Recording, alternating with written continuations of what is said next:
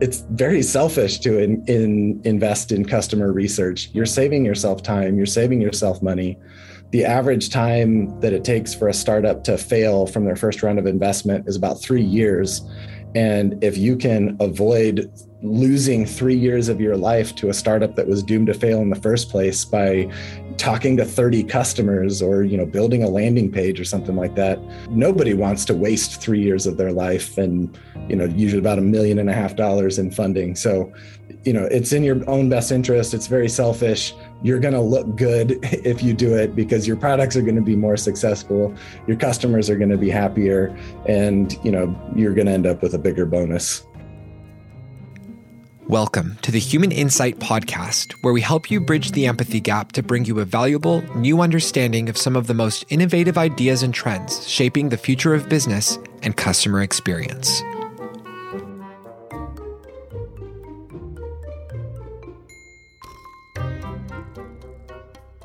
Hi, everyone. I'm Janelle Estes, Chief Insights Officer at User Testing, and today we're very excited to have Ben Hoggan joining us on the Human Insight Podcast. Ben is the Director of De-risking at the Idea Center at the University of Notre Dame, and his story, which you'll hear more about today, is also captured in our book, User Tested. Thanks so much for joining us today, Ben, and welcome to the show. Hey, thanks for having me. You're currently the Director of De-risking at the Idea Center at the University of Notre Dame. Could you talk through what the Idea Center is and why it exists? So most universities that do research take federal dollars from different parts of the government in order to fund that research. And as part of that, there's an obligation to try and commercialize it. So most universities have what's called a tech transfer office. They're generally not very effective. They focus or have traditionally focused on trying to patent different inventions and then license that set of intellectual property to existing companies. We said that hasn't been working super well, except for a few select people. And entrepreneurship has a ton of benefits. New startup companies have, a lot of economic impact. So why don't we take the tech transfer office and turn it into a kind of a startup studio is kind of the model that we're set up under. The Idea Center is the hub of everything having to do with entrepreneurship on campus.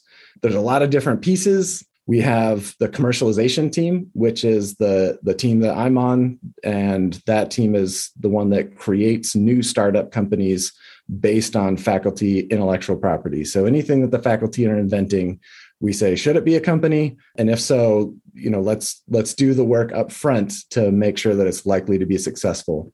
Yeah, I love it. It sounds pretty compelling in terms of all the different programs and initiatives that you have set up there to sort of make sure these good ideas and inventions are being funded and brought to market when it makes sense, but also kind of preparing students and others to how to be successful as an entrepreneur. So it's really cool. I would love to learn more about your commercialization function and your team, kind of what your role is specifically. Yes. So I have a couple different roles. I've been here for about 4 years and have just kind of gotten my hands in a few different parts of the process. So we said, as much as as entrepreneurship is a messy process, let's do our best to put some process and structure around that so that we can do quality control and make sure that the companies that we're creating are doing all of the right things.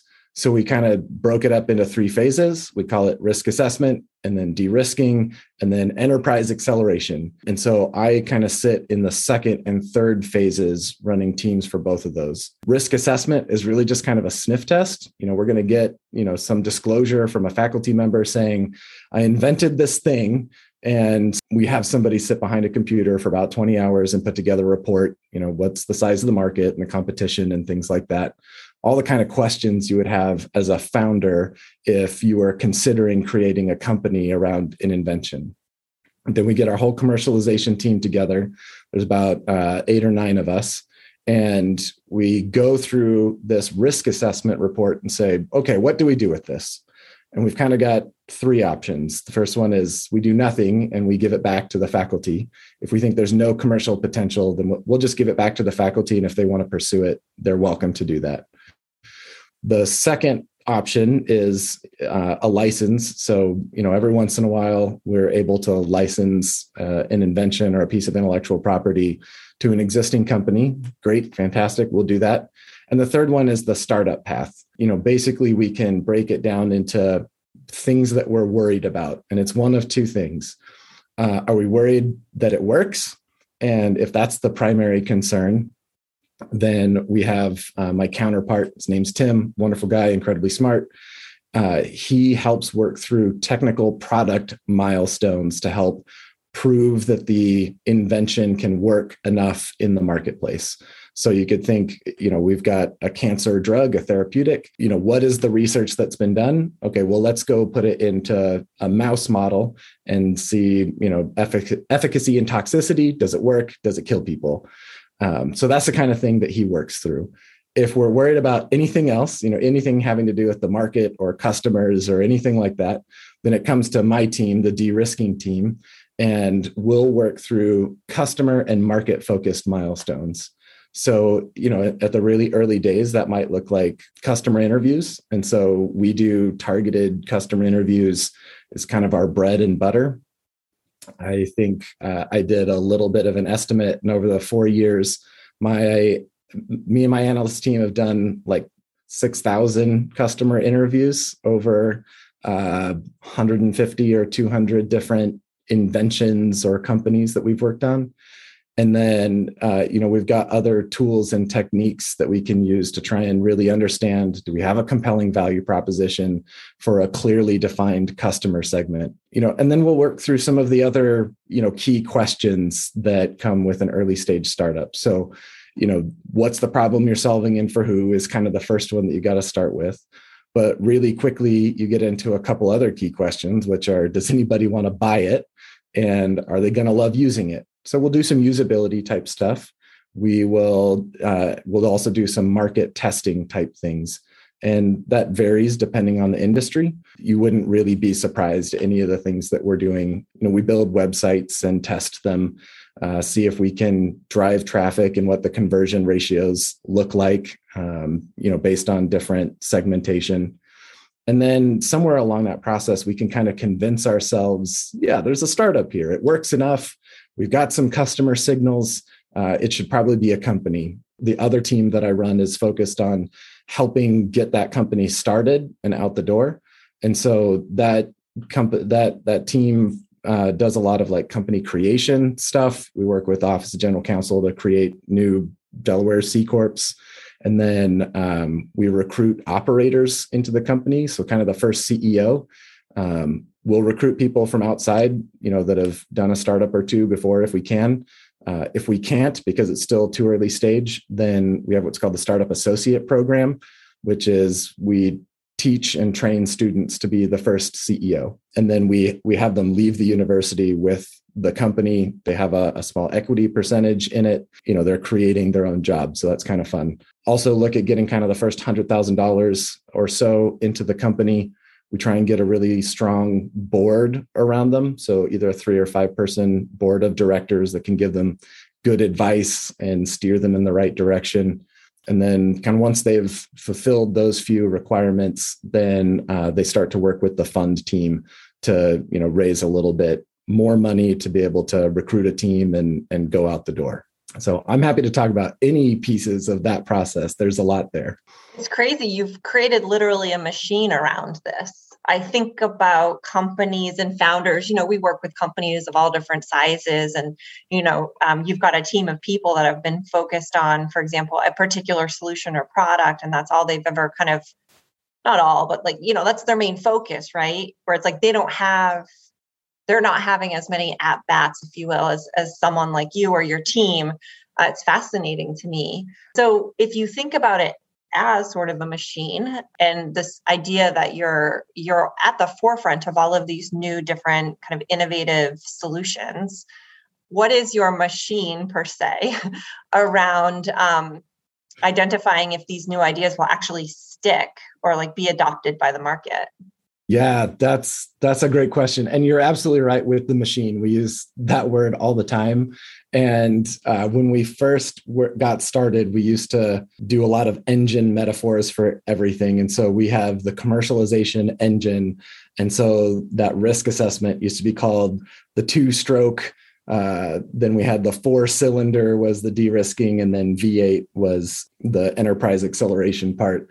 Turns out faculty members don't really care for engine metaphors, so we kind of abandoned that. Yeah. So what's the machine around how do we tell if something's going to stick? Part of it is, the squishy part of customer insights and customer discovery of, do I really feel like I understand my customer and what they care about and how much they care about it, and so that's why I've got a job here, is because I'm okay at figuring that type of stuff out. The other one is we're always trying to measure that, right? Well, let's try and measure people's commitment to a different product or service or company.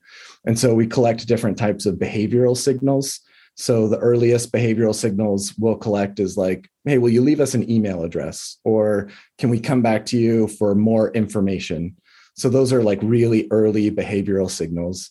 As we get, into higher fidelity tests, more rigorous tests where, maybe we've got, better prototypes or something to work with, or even the first version of the product, then we'll collect, more rigorous or stronger behavioral signals. The best one is usually money, right? Can we get somebody to pay for it? And so when a team is leaving the de-risking team and starting into that enterprise acceleration section where we're really focused on starting the company, it usually leaves with at least a couple of pilot customers if it's kind of a business to business style company. So we'll leave with a couple of pilot customers or design partners, people that are willing to work with us on a really early stage product, give us a lot of time, input, feedback. So that's a pretty strong behavioral signal. I've got a few that are working through that sort of thing right now. We're working with cool robotics companies, and they're, giving us feedback a couple times a week on a product that we've got going on. If it's more kind of consumer focused, then we'll have consumers that have paid for the thing. We'll do that either through one-on-one sales or, maybe through a landing page, and, we'll set up something through Shopify or something like that and collect the first few sales. When it comes to things like medical devices or therapeutics or something like that, it gets a little bit more challenging. Therapeutics are their own beast. And so you don't really have to have customer signals. You just have to have mouse model data that says it's not going to kill anybody and it's going to work. And so, but for something like medical devices or anything that goes into a hospital system, what we do is look for what's called a clinical champion. And so inside most hospital organizations, they have a whole committee that evaluates new products and technology to say, what's the total economic impact to the organization. And in order to get a product into that, you have to recruit a clinical champion, usually the director of a department, that raises their hand and says, I think that this thing's awesome. It, has really good clinical benefits and we should use it. And so they're willing to put their reputation, kind of bet their reputation to the value analysis committee. So we'll look for people like that, and a lot of times it's too early stage to actually put it into a value analysis committee. But, if we can get people to kind of raise their hands and say, yeah, if you get to this point, I would take it to a value analysis committee. That's really good. We can also recruit advisors or people giving us endorsements and things like that. So if you can get a doctor to say, yeah, this thing's awesome, I love it, I would use it, I'm working with them, I believe in them, that's a pretty strong behavioral signal that, what you've got is worthwhile and, is going to be valuable to the customers and patients. Really cool. This is amazing. The frameworks that you've built and even how you've layered the different types of sort of market acceptance around some of these ideas and different behaviors that are signals. Now, when you are putting this stuff in front of customers or potential buyers or people, the champion within the hospital, how do you bring the company along with that? Are they sitting alongside you as you are putting something in front of somebody and seeing if they'll leave their email address? Are you reporting back what you've learned? Are you how does this get back to the team that's working on it? Yeah, so it depends on the stage. So in the first couple phases, it's just going to be me, my team, and maybe a faculty member. So there isn't a company yet. And for that, one of the things that I've found to be really effective is just involving the faculty member in the customer discovery process. We just kind of frame it as we're applying the scientific method to business hypotheses. And that generally clicks really well. And so, scientific method is just, you've got a question, you do some research, you make a hypothesis, you test that hypothesis through an experiment, observe the results, analyze it, and draw a conclusion, right? And so if you involve them in that process and say, hey, we think this is our customer, we think this is what they care about, let's apply the scientific method to that and let's go test it. Here's the experiment that I would suggest. And it's customer interviews or, concept testing on user testing or something like that. They are generally happy to engage in that process, and they ask really intelligent questions and, help you think of things that you wouldn't have thought before, because, I'm a decently smart person, but I don't have the luxury of focusing on any one type of technology or field or industry. And so, I'm never the expert in the room on the technology. So when it comes to reporting out, what I'll do is I'll say, okay, we designed this experiment, and I have one of my analysts that has done this experiment for us. Let's look at the results together. And so, if that's customer interviews, then, we put together just a little presentation and then walk through interview by interview. What did we ask and what did we learn and what did they say? And then at the end of that, I say, I already know the answer, but I say, here's my conclusions. What do you think? And if you just involve them in the process like that, then they generally get to the same conclusions. Every once in a while, you run into somebody that can't, possibly fathom that nobody wants their thing or something like that. And I've been called an idiot more than once. But for the most part, if you treat it like the scientific method, involve them in the process, and treat each kind of question that you've got as a researcher as an experiment, it works really well. Then when it comes to, when we've got it inside of a company, my goal is to teach people to fish rather than fish for them. And so I have a training platform that I've built for both the analysts that are part of my teams, and then also like the startup associates and the other kind of founders that I'm working with, that teaches them how to do different pieces of, early stage startup formation. And a lot of that is focused on, how do you do a really good customer interview, and what are behavioral signals, and how do you make a value analysis case, and different things like that. And so, my goal is to say, all right, I'm going to teach you how to do this stuff. I'm going to help you set the goal of what we need to do over the next little bit, go interview 17 doctors and, ask them these questions and see if you can recruit a clinical champion. And then they go and do it. And I don't watch them. I just come back and look at the results and, have an intelligent conversation with them about, how those conversations went. So at that point, I'm not the one involved in the conversation at all. I just teach them how to do it and then coach them into doing it well. Got it. So when you think about kind of like, I guess, the value and the metrics and sort of the KPIs that are related to the work that you're doing at the Idea Center, what are those? Like, what do you own in terms of performance metrics, and how do you and your team's work that you're doing kind of tied to these metrics? Yeah, so we have a whole, internal KPI system that we use, and everybody's metrics are tied up to one kind of top line goal. And so for us, that is, we have 14 what we call high potential startups.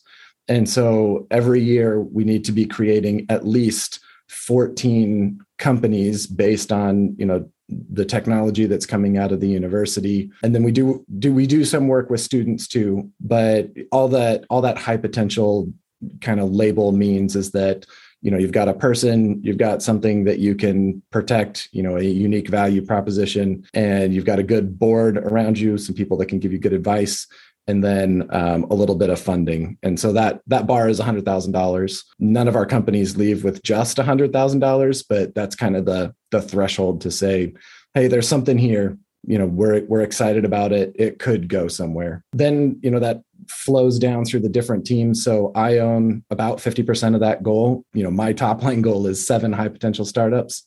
And then, for the de-risking team, we do what we call de-risking milestones. And so that might be, a block of customer interviews or concept testing on user testing or creating a landing page or a value analysis case, any kind of chunk of work, we call it a de-risking milestone. And so, we need to hit a certain number of those every year. And then the other one is we have some KPIs around recruiting mentors and board members. It's 20 or 30 different mentors I need to recruit out of our alumni base to come and help us on the projects because, 14 a year is a lot. And I certainly can't be helping every one of those, especially since we've got a number that have been created over the last few years. There's just too many.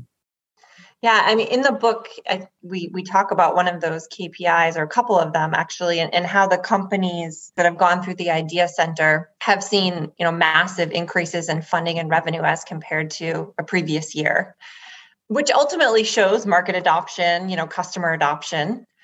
What are some of your favorite or most memorable products or experiences that have come out of the Idea Center that were influenced by this framework that you use to de-risk and assess? There's some failure stories that are in there too that are fun, but a couple that come to mind is, we've got a company that's focused on creating blockchain services for large organizations. I worked with them a couple of years ago when they were trying to, build some other products and suggested that maybe they work on something different. And, over the last couple of years, they've gone from having a few customers, and just this last year, they raised the largest Series A in the history of Indiana, $25 million. And there's some really cool investors from the West Coast that are participating in that. And so that's very validating to see, companies that I've worked with. There's also there's a neoadjuvant chemotherapy diagnostic tool that I've been working with for a while that just got admitted into Y Combinator. So that's really exciting. I like the founder of that one a lot. Played Mario Kart together during some of our check-in meetings. And so, I like seeing some of those things progress and hit cool milestones. So I think right now we've got 7 companies that are getting ready for a second round of investment. And then I'm working with 5 earlier ones that are kind of in that first round of investment, pre-seed stage. So yeah, it's fun to watch them kind of go through that entire process. And you can see when it was just, a description on a piece of paper, and now it's your baby. It's something that you've created, and it's real, it's living, it's on its own. Yeah, I mean, it's funny that you say that. I was thinking the same thing. They're like your little babies, right, that are out there in the market. It must be super rewarding to see, how some of these ways that you evaluate these ideas and make sure you get customer feedback as they're going through even just initial concepting, and how that can help ensure that these are successful. It's pretty cool. Thank you. Yes. So I want to move over to the lightning questions. These are questions that we ask every guest on our podcast. So can you share with our listeners what's a book that you've recently read that you would recommend?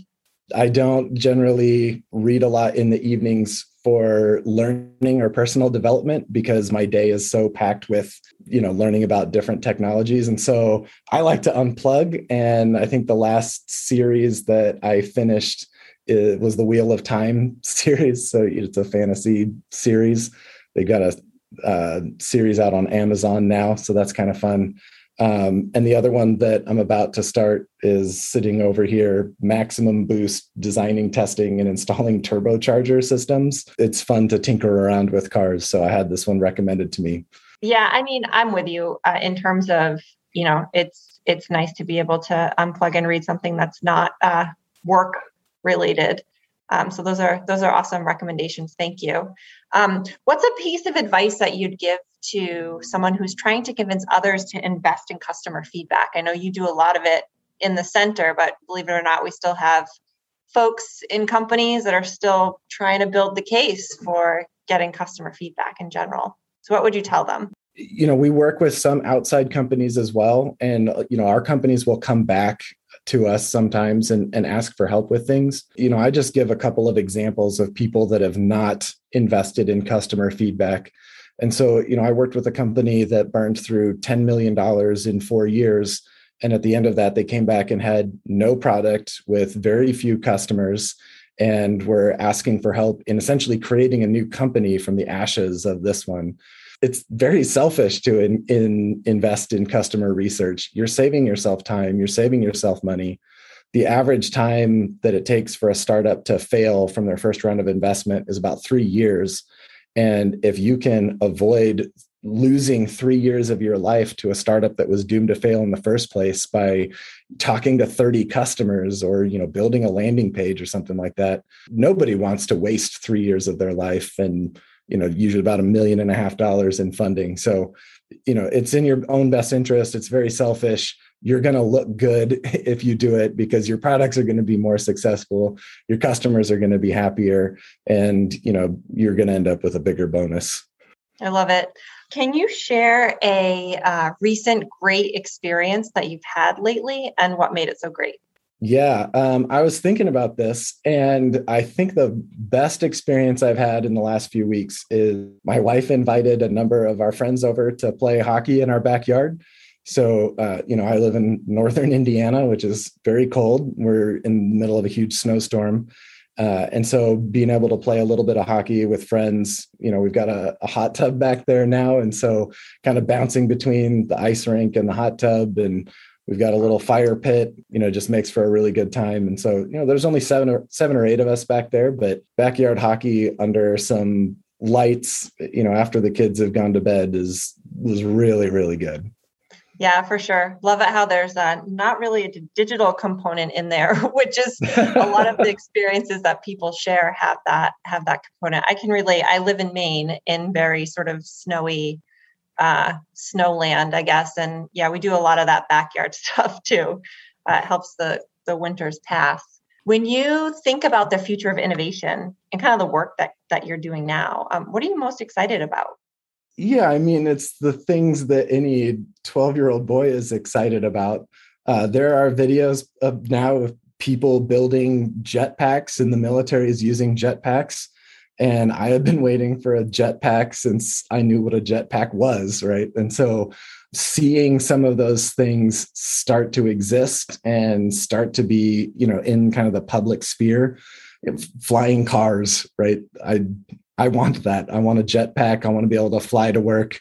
And, there are quadcopters out there that you can ride. I think there's a guy in LA that's gotten in trouble because he's been buzzing the airport standing up on a quadcopter. So I'm looking forward to that. As soon as I can have one of those, that'll be fantastic. That'll help you get away from the snowy winters too. All right. Well, thank you so much for joining us today, Ben. It was super fun to talk through your work, your focus, what your team's doing, the Idea Center, and how you are, informing everything with customer feedback. So thank you so much for joining us. Yeah, absolutely. This is a lot of fun. Want to keep the conversation going? You can visit our podcast hub, usertesting.com/podcast. and check out past episodes. If you haven't already, don't forget to follow us on Apple Podcast, Spotify, Overcast, or Google Play, so you can never miss a good episode. And if you enjoyed today's show, please share it with a friend or leave us a rating and review on Apple Podcast.